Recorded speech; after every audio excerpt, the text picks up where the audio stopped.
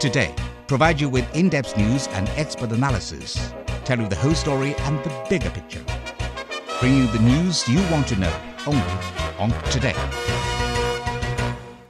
Chinese President Xi Jinping met with his French counterpart Emmanuel Macron at his last stop of three-nation tour in Europe. Mueller report finds no evidence that Trump campaign colluded with Russia. Hundreds of thousands marched in London this weekend to demand new Brexit referendum. China to reduce government intervention in industrial sector. ISIS has lost its final stronghold in Syria, the Syrian Democratic Forces has announced. You're listening to Today, a news program with a different perspective. I'm Zhao Ying. Coming up, we'll have an hour of world news and analysis. To hear this episode again or to catch up on previous episodes, you can download our podcast by searching World News Analysis. Chinese President Xi Jinping stressed the importance of maintaining Chinese-French relations as both countries continue to develop and make a global impact. Xi made the remarks while meeting with French President Emmanuel Macron in the southern French city of Nice. This is the last stop of Xi's three-nation tour in Europe. Before meeting with Macron, Xi paid a visit to Monaco, where he met Prince Albert II for bilateral talks on economic and environmental cooperation. That came after his trip to Italy, whose government became the first G7 state to sign up to the Belt and Road Initiative. For more on President Xi's European tour, we are now joined on the line by Dr. Wang Yuwei, Romanet Chair Professor at Renmin University of China. Good evening, Dr. Wang. Hello. So, Dr. Wang, we know this year marks the 55th anniversary of the establishment of diplomatic relations between China and France. So, first of all, what do you make of the importance of China-France ties? Okay, firstly, France in the West is most independent from the United States. It's in the system and particularly for the political system. The French president is the most powerful. And current President Macron is very young, dynamic. So after Brexit, Trump's Macron first, and Macron now lose the traditional influence. So I think China will invest more on the relations with the French President Macron. And the President Macron also very need China's support in the climate change and peace forum, all kind of this. So China and France work together to push forward multilateralism, global governance. Of course, France is the leading power in the European Union. So this relationship also contribute to the China-EU cooperation. Mm-hmm. And also in President Xi's signed article published in French newspaper, he puts forward 4 key principles, which are independence, openness and win-win, inclusiveness, and mutual learning. What's your biggest takeaway from this? Well, I think it's very important that the European Union and France should take an independent approach to China. Even the United States put China as the strategic rivalry. The European Union identified China both partner and competitor. The partner for negotiation, partner for cooperation. At the same time, of course, they're competitor for the European Union as the industry policy made in China 2025. They identify the China as a systematically rivalry. This makes the Chinese very confused about that. And I think this meeting also is a good opportunity for the European leaders to clarify the Europeans' new identity towards China. So China, in the eyes of the Europeans, is not just a developing country. The more complex. And the European Union, in the eyes of the China, is also very complex, not just the normative power. The European Union now want to have a more realistic approach, strategic thinking, and even geopolitics thinking about China. So that's the new relations is in shaping. Mm-hmm. Since you mentioned about Europe's new China policy, we know that speaking before Xi Jinping's arrival, Macron actually lauded the EU's awakening to the challenges posed by China. And he told the EU leaders that cooperation with China must be matched by caution, and saying that they have a lot to do together with China in terms of climate action and multilateralism, but they also have to defend their own interests. What's your thought on this? Oh, yes, many complaints that the U.S. and the European Union shares about China's market access substitutes to the state-owned enterprises and national level of the innovation.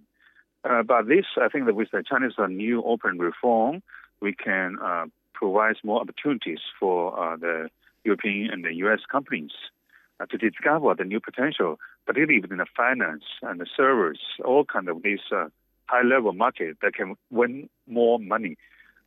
Because the European Union in recent years, we complain about the Chinese win-win policy, so-called China win twice. Actually, when the high level of the service sector opened to the Chinese market, the Europeans and Americans win more than before.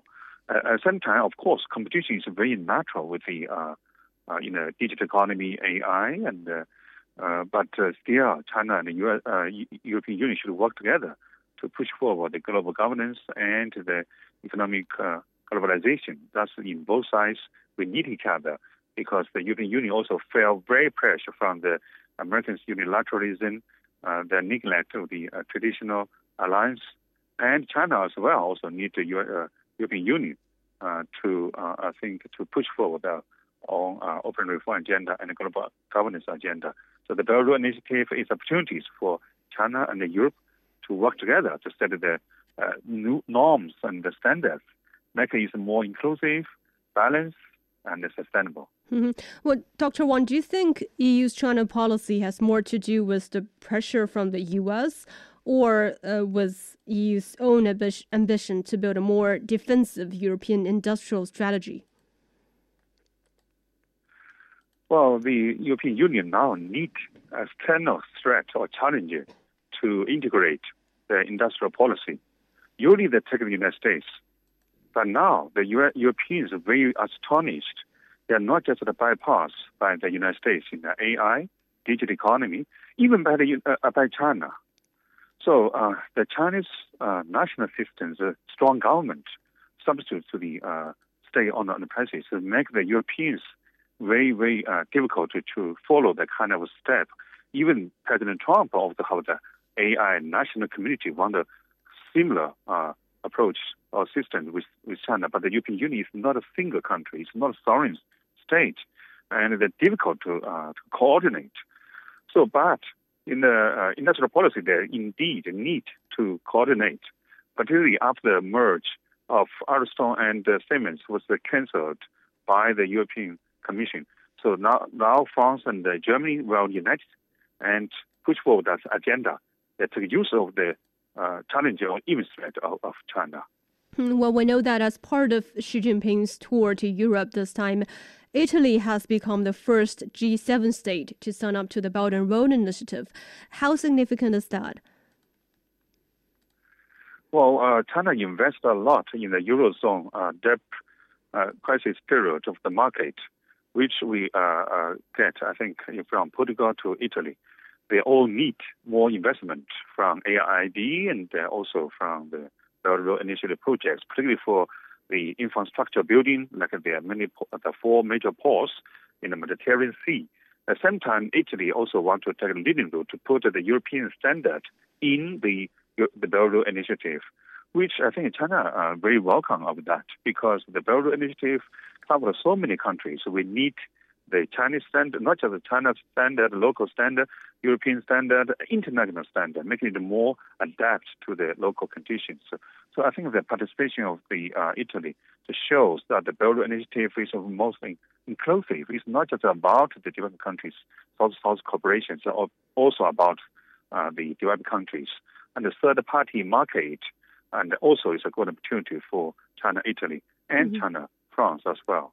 But Emmanuel Macron, he also criticized Italy's move to join the Belt and Road Initiative, and he's calling for a concerted European approach to China. So how do we understand the worries and doubts on Italy's decision to join BRI, and also in what ways are the European countries divided on their approaches to China? Well, firstly, France and Germany again, because they're very high attention of the unite of the European Union. Actually, they suffered a lot after Brexit and the populist rising. And now that Italy, there is a populist government. So they have troubled relations Okay, secondly, the France against the Belt Road Initiative because the Belt Road Initiative pushed forward the horizontal mutual connectivity system, which maybe the French very hierarchy colonist system, particularly in Africa, they feel threat. France is the second largest maritime power. They also worry about China build so many ports to redistribute the global value chain, and put the France and even European Union cannot set the standard and norms. So that's major reasons for that. But at the same time, the European countries are very divided because of the different comparative advantages of them. Some of the countries are very rich and very industrialized. Some of them, they are not. Even Italy, the north is very industrialized, and the south is not the case. So this is a diversity. We need to cooperate with the single regions and the countries first, and then bilaterally put forward with the multilateral cooperations. So step by step, I think the goal of the cooperation with the Belt Road Initiative is not so contradicted with France and Germany and the European Unions. But we need do as a first stage, and then put as a model to promote in other regions. Well, you mentioned about one. Yes. You mentioned about the rise of the populist sentiment in Europe. How do we understand this growing populist anti-EU sentiment on the continent, and what's behind this trend? Well, the populism rising because of the globalization, make the rich and the poor, make the new migrants and the traditional citizens, the contradictions growing. So that is the reality. So Belt Road Initiative, I think, contribute to the bridging the gaps between rich and the poor, between the new members of the European Union and the old members. So that's the situation. The Europe now is very divided, north and the south, east and the west, new members and the old members. So this is the globalization. But we need more mutually connected approach to solve this problem. Mm-hmm. Well, on Tuesday, Xi Jinping and Macron will be joined by German Chancellor Angela Merkel and EU Commission Chief Jean-Claude Juncker to explore points of convergence ahead of the EU-China summit in Brussels next month. So what to expect? Well, that's a very, very important message that European countries sent, that they were united to deal with China, not to let China to divide the Europe, so-called. But this, of course, is not China approach. At the same time, China also like this approach because the bilateral cooperation between China and the members of the European Union will contribute to the whole relations with the European Union. They are not contradicted. So we like to work together with a strong, united European Union to push forward the multilateralism and global governance agenda. Mm-hmm. Well, before visiting France, President Xi also paid a visit to Monaco, which is the first visit by a Chinese president to this European country. So what are the highlights there, and what's so special about this country?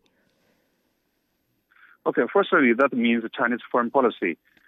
Whether it's a big country or small country, we take it as equal.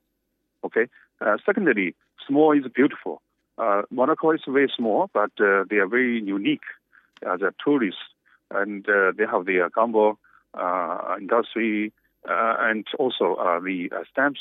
Also, I think last year the China European Year of Tourists. So I think these visits also help China to discover more new potential of the as a tourist and the investment. Mm-hmm. It's good also for Europe, good for China. Thank you, Dr. Wang Yiwei, Jean Monnet Chair Professor at Renmin University of China. Coming up, Mueller report finds no evidence that Trump campaign colluded with Russia. You're listening to Today. Stay with us. I am Alka Acharya. I teach at the Jawaharlal Nehru University in India. Today has organized its programs and it stress on bringing in a lot of views from all over. It is an extremely good platform for information and analysis, and I wish it all success in the future. Welcome back. You're listening to Today. I'm Zhao Ying. U.S. President Donald Trump's campaign did not conspire with Russia during the 2016 election, a summary of Special Counsel Robert Mueller's report says. However, the summary submitted to Congress by Attorney General William Barr is inconclusive as to whether Trump obstructed justice. Trump has responded, no collusion, no obstruction, complete and total exoneration. But opposition Democrats are demanding full access to the Mueller report. The report is the culmination of the 22 months investigation, which resulted in some of the president's closest former aides prosecuted and in some cases imprisoned, though not in connection with the alleged Russia collusion. For more on this, we are now joined on the line by Rick Donham, co-director of the Global Business Journalism Program at Tsinghua University. So, Dr. Donham, we know the investigation has taken almost 2 years. So first of all, could you remind us which questions were most essential for special counsel to answer? Well, the special counsel had 3 questions. The special counsel, his main duty was to determine the extent to which Russia tried to interfere in and affect the 2016 election. That is what the original charge was. Then it went another direction, which was, did Donald Trump or his campaign conspire with the Russians to affect the outcome of the election? And then the third part was, did the president or anyone in his administration obstruct justice, particularly in the firing of the FBI director, James Comey? It went in various other directions, but those were the 3 major questions that this report dealt with. So based on this summary of this Mueller report, have we got the clear answers to all those questions? No, we have clear answer to one. Russia deeply was involved in interfering in the election. There were many indictments of Russians and indictments of Trump campaign people involved in some of the acts of interference. In terms of collusion, there were no indictable offenses there, meaning that collusion is not a crime, but conspiracy would be a crime. And the special prosecutor decided there was not enough evidence to charge Donald Trump or anyone in his family or his campaign with conspiring with Russia. What he said, according to the Attorney General, was that the Russians tried to interfere in the election, but that no one in the Trump campaign was knowingly conspiring with them. They were the beneficiaries of the Russian interference, but they were not plotters. And in terms of obstruction of justice, again, our only source now is the Attorney General of the United States.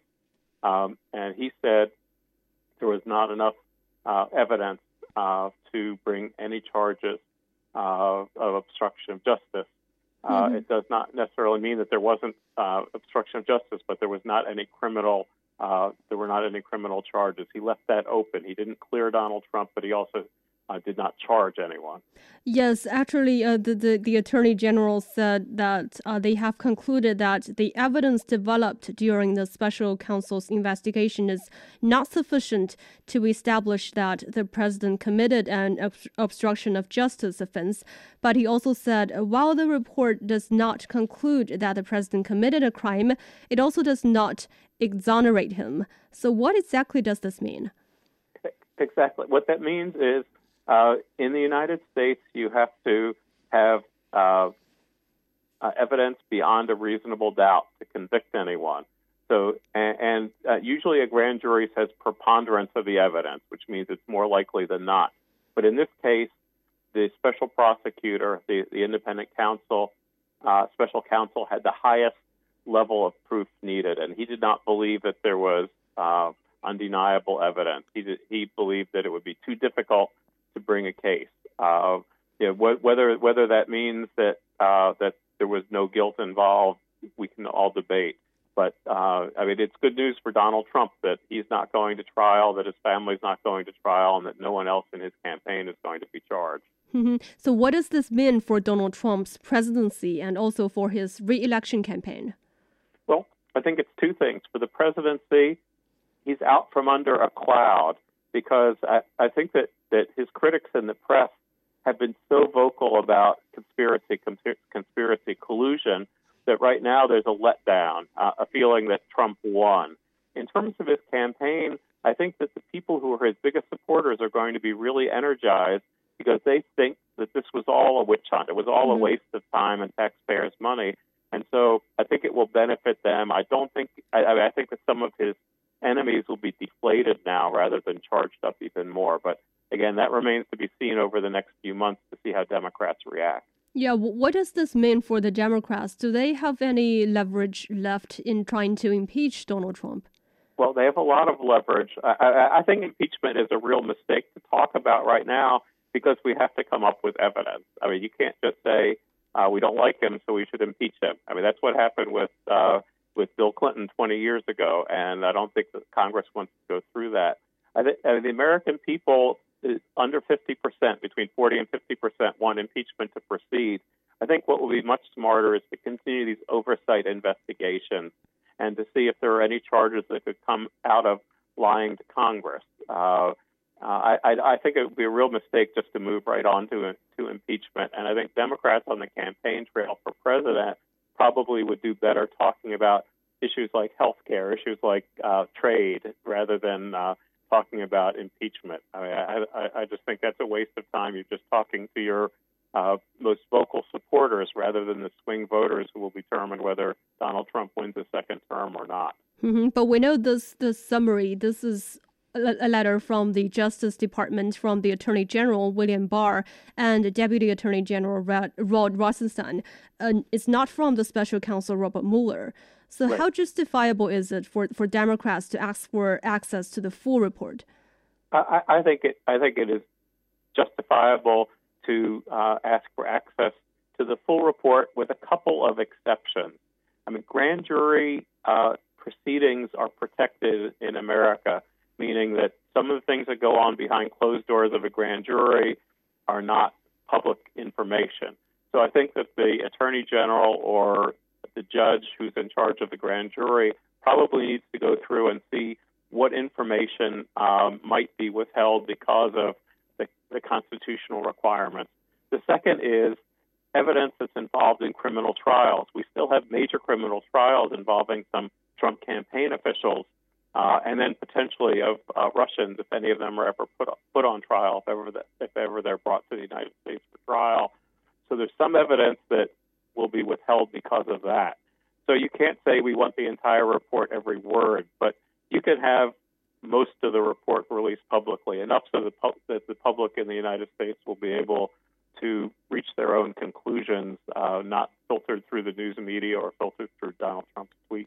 So is there any chance that the full report will be made public, or is there any suggestion that we're going to see perhaps any more about it? I think so. I mean, we have definitely not heard the last of this, and I think that we will see a largely complete report with the deletions that I mentioned, because that's just. I mean, I think that's only natural. It's different in this case than the Starr report, which was in the Clinton impeachment, because there was nothing involved in criminal proceedings there, so everything could be released. This is a little bit different, but most of it could be released. Donald Trump already has called for the release of the report, so it'll be interesting to see what his supporters say. So what do you expect is going to happen next, following the release of this summary of this report? Well, I'm afraid, having looked at what's happened in the U.S. media, that a lot of my former colleagues in the Washington press corps are just hyperventilating right now and deciding who wins, who loses, and saying that Donald Trump is still a bad person or Donald Trump is still a good person. I think it would be better if we just stick to the facts of this, try to get as much information as possible, and then move on to some of the important issues. I think Washington has just been consumed by this, and while it's been an important issue and the investigation was very important to go through with it and to have it as independent as it was with a respected prosecutor, I think we can't obsess over it going forward because the investigation is over here. It'll move to other areas. So we have to drop the Mueller the Mueller stories, and let's move on to where there are actually active investigations. Thank you, Rick Donham, co-director of the Global Business Journalism Program with Tsinghua University. Coming up, hundreds of thousands march in London this weekend to demand new Brexit referendum. China to reduce government intervention in industrial sector, and ISIS has lost its final stronghold in Syria, the Syrian Democratic Forces has announced. To hear this episode again or catch up on previous episodes, you can download our podcast by searching World News Analysis. You're listening to Today. Stay with us. You're listening to Today. I'm Zhao Ying. Now is Global Survey, where we look at what's happening around the world. Joining us is Wang Xiao. First up in Asia Pacific, New Zealand's Prime Minister Jacinda Ardern has ordered a top-level inquiry into the Christchurch mosque attacks that left 50 people dead. A pro-military political party in Thailand has taken a lead in the country's first election since the army took power 5 years ago. In Africa, police in Morocco's capital, Rabat, have used water cannons to disperse thousands of young teachers protesting for better work conditions. In central Mali, more than 130 people were killed by the traditional Donzo hunters on a Fulani village last weekend.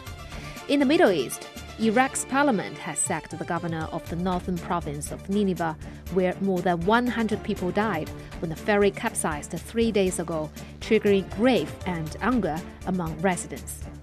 Iran has said it would expand its ties with Lebanon in spite of the call by U.S. Secretary of State Mike Pompeo for Beirut to choose sides. In Europe, a cruise ship that got into trouble off the Norwegian coast has arrived safely at the port of Molde after the rescue of hundreds of people. In Paris, thousands of anti-government Yellow Vest demonstrators have rallied in the French capital as authorities sought to enforce a ban on protests in certain areas. In Latin America, 2 Russian military planes have landed in Venezuela's main airport, reportedly carrying dozens of troops and large amount of equipment. Prince Charles and his wife Camilla are visiting Cuba in an official capacity, becoming the first British royals to visit there. And finally, in North America, Rudy Giuliani, U.S. President Donald Trump's lawyer, has called on Democrats to admit their mistakes so the country can heal after Attorney General declared the president didn't conspire or coordinated with Russia in 2016 presidential election. And U.S. migration authorities say a caravan of some 1,200 migrants from Central America and Cuba began moving towards the U.S. border from southern Mexico this weekend. That's Wang Xiao with the Global Headline Survey for today. Hundreds of thousands of people have poured onto the streets of central London asking to have a final say on Britain's departure from the European Union. People of all ages from across the political spectrum joined campaigners on Saturday for a people's vote to protest against the government's handling of Brexit, many of them hoping for a chance to reverse the result of the 2016 referendum, which saw 52% of voters opting to leave the bloc. Organizers of the Put It to the People campaign say more than 1 million people joined the march before rallying in front of the parliament. Last Thursday, European leaders agreed to delay the UK's departure from the EU. Prime Minister Theresa May is coming under pressure to quit after saying she might not put her Brexit deal to a third vote by MPs. For more on this, we're now joined on the line by Mr. Dennis Campbell, founder and editor of UK Progressive magazine. So, Mr. Campbell, could you tell us more about the protests on Saturday? Who participated and what were they demanding for? Mr. Campbell? Seems there's some problem with our phone line. Let's take a short break here. Coming back, we'll continue our discussion. Join the most popular Chinese language learning page on Facebook by searching for CRI Learn Chinese. It's a quick yet fun way to achieve your language goals. Start your free lessons now with unlimited videos, photos, and text tutorials on expressions and Chinese culture. CRI Learn Chinese Facebook page. A world opens with 你好. So, Mr. Campbell, good evening. Could you tell us more about the protests on Saturday? Like, who participated in that and what were they demanding for? Well, Saturday, an estimated 1 million people marched across London from Hyde Park to Parliament Square, and the BBC helicopter time-lapse was very impressive. It showed people everywhere. Two, there's an online petition that as of this moment has nearly 5.5 million signatures. That's the largest response in history. Now, the organizers were put it to the people. They used a website called peoples-vote.uk, and several satellite marches were held in the UK, Scotland, Wales, Northern Ireland, and other locations. The marchers are demanding the UK withdraw Article 50, the mechanism that began the Brexit withdrawal process 2.5 years ago, and that they hold a second referendum. So why are people now asking for a second referendum when 2 years ago they have voted to leave the EU by themselves? Well, the referendum in 2016 was, as all UK referenda are, non-binding. The government chose, though, to make it binding despite its narrow margin of victory, 51.9 to 48.1, because of the illegal fundraising, deceptions, and lies of the Leave campaigners. Now, the battle bus said 350 million would come back for the NHS, a lie they backtracked on while the vote was being counted on election night. The posters of immigrants swarming at the borders was actually a photo taken in Macedonia. And there were multiple reports of Russian hacking, social media messages, and involvement of WikiLeaks and Cambridge Analytica. Yet Prime Minister May came up with the ridiculous phrase, Brexit means Brexit. Because 6 weeks before the referendum, UKIP, the far-right fanatics led by Nigel Farage, won 7 seats in the 60-seat Welsh Assembly. So the decision was based on the electoral calculus that going against a rising far-right tide would hurt the Tory government far more than appeasing them. And by the time the PM called for a snap general election in 2017, UKIP members showed that they're truly volatile colours in Wales and across the EU, and the government saw their support was a mile wide and an inch deep, but May was trapped, despite saying in 2016 Britain should remain in the EU. In the interim, she's gone through 3 Brexit ministers, seen the most vocal Brexit supporters resign from her cabinet, and now they sit and lob grenades from the outside in at her deal. So do you mean the result could be different if there's a second referendum? Like, will it be even more divisive than the first one, and thus lead to more uncertainties to Britain's future? Well, polls say that Remain would win 60-40, but the polls were wrong in 2016, predicting a horse race, so we already are a divided nation. Now, it's not as bad as in the United States, but it's taken a toll with Islamophobia on the rise and people not willing to change on either side. We're at a crossroads in the UK right now. Speaker Bercow of the House of Commons will not let the Prime Minister bring the bill back for a third vote since it's failed twice, and that's what the EU demands happen. Her ministers are revolting against her leadership, and the cabal that brought this all on have all resigned from her government and basically said, you fix it. Parliament also voted there cannot be a no-deal Brexit, yet here we are heading straight towards the 12th of April now. It used to be the 29th this Thursday, and it could be pushed back to the 22nd if and only if Parliament approves May and the EU's deal, which has already failed twice. So it's a bit of what we call a dog's dinner. It's all up in the air.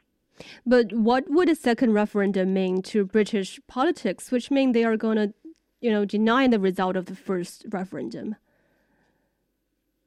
Well, the first thing first, we'd have to hold EU parliamentary elections. That would create an interesting dilemma for anyone choosing to stand if we're out of the EU a few months later. And we're not sure what actually would happen in terms of the reaction from those who voted to leave, although there are a large number of them that honestly admitted that they didn't know what they were voting for. So how do you look at the challenges to Theresa May's leadership? Well, she's not my favorite leader, but she did try to keep her party and the government together. That said, no prime minister has ever had so many large defeats in such a short time period in the House of Commons. She says she's going to resign, but she continues to hold on despite the mutiny by those pro-Brexit members of her cabinet. So no one knows how long she can continue to do with it. The problem is we're going to crash out of the EU with no deal, which was expressly forbidden by Parliament, where Parliament votes on April 11th to withdraw Article 50, have a second vote, and essentially start over. So it's a complete mess. Okay, thank you, Mr. Dennis Campbell, founder and editor of UK Progressive magazine. Chinese authorities have promised to reduce direct government intervention in the country's industrial sector. Minister of Industry and Information Technology Miao Wei made the comment on Monday as he addressed the annual forum held in Beijing. Miao has also pledged to reduce taxes and improve the protection of intellectual property as the next move of the government, adding the general manufacturing sector will be fully liberalized. But he says China will continue to encourage higher value production. For more on this, my colleague Ding Heng was earlier joined by Einar Tangen, author and columnist, and Yi Min, chief advisor for China business of railway company MTR Hong Kong. Okay, so Einar, let me start with you. Why does China want to reduce government intervention on the industrial sector at this moment? Well, you have to put it together with the other things he said, which is it's all about innovation and how you encourage that. If the government's taking a much heavier hand in the industrial side, it does two things. One, it will be a red flag to the U.S. in terms of negotiations. But two, it'll interfere with the natural process, which allows, as he said, to take something from the lab to the market. So, Mr. Yi, what is your take? Well, I take away from the forum like this weekend. It's like this: in the last 2 decades, the China business is more robust compared to the early years. So recently the Chinese government update the foreign investment policy, encourage more investment. So-called they update the negative list. Therefore, I think that for more investors and more manufacturers will be have more opportunities and more chance to grow together with China market. I give you an example. In my industry, like the rail industry, in the past, there is no more than 49% outsiders, or the external investors into China market. But today you can do the 100%. So what that means, actually, you encourage more, robust and investment and growth together with China market. That's what I take up. Oh, by the way, talking about your particular sector, the railway industry, are there any real investors from international community that is now operating in China? Yes, like us. We are the multinational or international investors. We invest in London, in Stockholm, and in Beijing, Hangzhou, and Shenzhen. This is so-called a 3P, a PPP model. We're trying to introduce this international model into China market. This means we, together with the Hong Kong experience, real plus property, this is trying to help the Beijing market and the mainland market going to more robust way doing the public service. And of course, the Chinese railway markets need more vitality to be injected. Of course, that's for sure. But Aina, so does the comment of the industry minister mean that China wants to have less and less government intervention? Mean China is now becoming less serious about its high-tech manufacturing drive? No, not at all. Quite frankly, the local governments are being encouraged to pursue innovation, to try to get small, medium-sized enterprises involved, and to take a very, very proactive look at how to create this next generation of technology, which is necessary to move China beyond this middle income trap that they're very concerned with at this moment. So people shouldn't take this as a pullback. Really what it is she is trying to allow more market forces to come in. It comes at a time when, quite frankly, international investment is very leery of everything, and China represents a very good market long term. So, Mr. Yi, the industry minister, he talked about the challenges for technology manufacturers in his address, noting they need to survive a so-called quote-unquote, valley of death as they seek to turn laboratory samples into mass production. So in your opinion, how should we understand this term valley of death? So I understand, yes, Mr. Yi. I understand this way.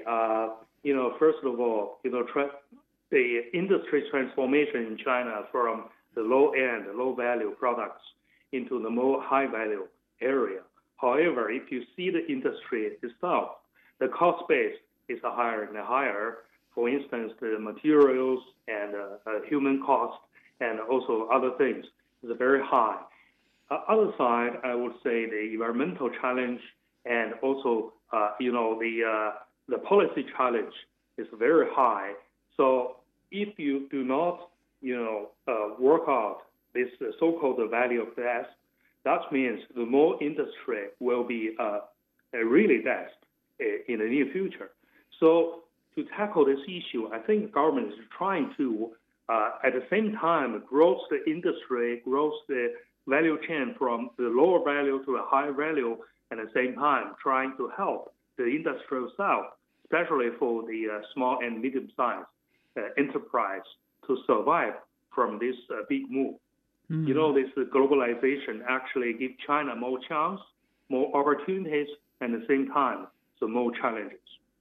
Indeed. So, Aina, what is your understanding? Well, quite frankly, the Valley of Death, it's a literary illusion. It's Death Valley. There's a place where the charge of the Light Brigade, and there was also a place in Poland. So when you start looking at it, they're all negative entities. And what I think he's talking about is this sense that it is very difficult to move from a micro entity that has an idea into something that is fully producing it. And he's encouraging people to, buck the chances, to get involved, find ways to be innovative, and he's really pointing towards the market. This has been a little bit different in the past. People, especially people in China, have a tendency to kind of follow the government, see where they're going, anticipate, and get out in front of it. In this particular case, they're saying, look, it's time for innovation. Small, medium-sized enterprises are really the lifeblood. 90% of new hires, everything that China is hoping for is going to depend on that. So it's a very negative connotation in a way, but he's trying to use it in a way to encourage people to take the risks. And so, Mr. Yi, Aina already talked about the importance of the small and medium-sized companies, especially from the private sector, I guess. So the industry minister Mueller also said that small and medium-sized companies will play a big role in the innovation of China's industrial sector. In reality, how do you think China can make this happen? Well, I think we need more help from government policy, and also I'll give you an example like small, medium-sized companies. Probably is not easy to get a loan from the bank, or not easy from the policy side. Give more green light on the some new policy, new industry sectors. So therefore, for them to survive is very difficult. I think Mr. Miao's comment is very encouraging that, in the near future, because smaller and medium-sized companies easy to turn, especially for today, the innovation and our industry trend is moving too fast. So like big companies, they have no idea how to tackle these opportunities. Therefore, I believe if you want smaller, medium-sized companies more play the big role, you need more improve the business environment and give it more equal policy. So, Aina, I think Mr. Yi, he talked about the government needs to provide more help, more policies. But on the other hand, we heard Minister Mueller talk about there will be less and less government intervention. So how do you think we can, say, distinguish between intervention and policy aimed at providing some help? Oh, I think my colleague is referring to and is well aware of the problem that China has in terms of risk lending. Chinese banks are wonderful about assets. If you have a house, a car, whatever, they'll value it and they'll give you a percentage of that for your plan. But you walk in there with a great business plan. It doesn't matter how wonderful it is. The banks will just look at you and say, well, do you have a car? Do you have a house? So what the government is trying to do is get the market to respond to the needs. Remember, banks weren't invented just to lend on assets and for assets. They were there to provide capital at a basic level for entrepreneurs, small businessmen, farmers, etc.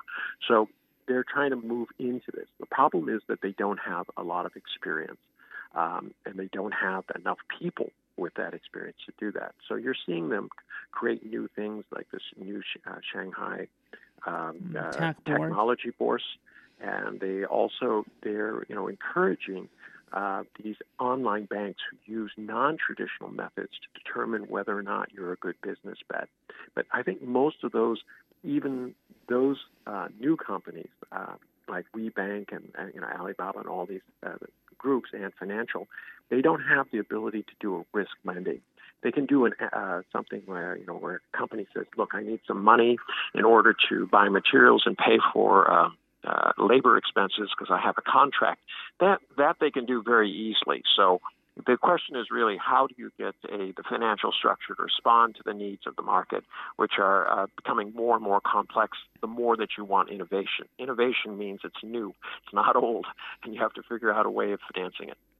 That's Einar Tangen, author and columnist, and Yi Min, chief advisor for China Business's railway company MTR Hong Kong, speaking with my colleague Ding Hun.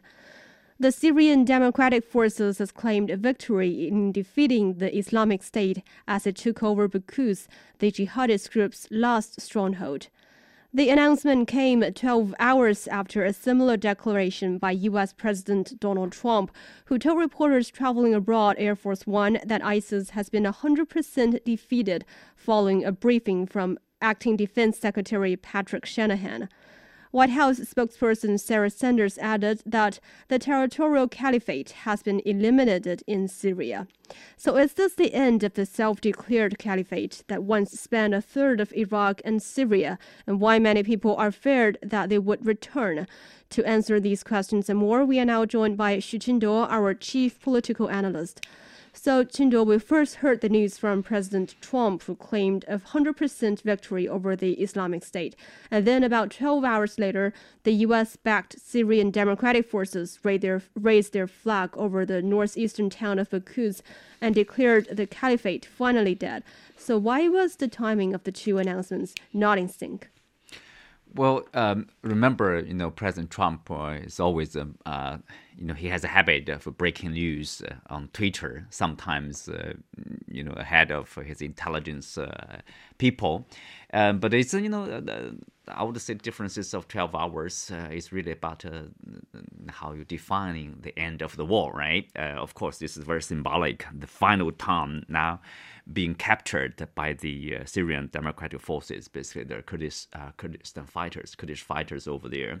So this is a symbolic, but it's important. That's the end of the ISIS as a caliphate, or as what do they call, like the Islamic State over there. But of course, all those fighters were dispersed.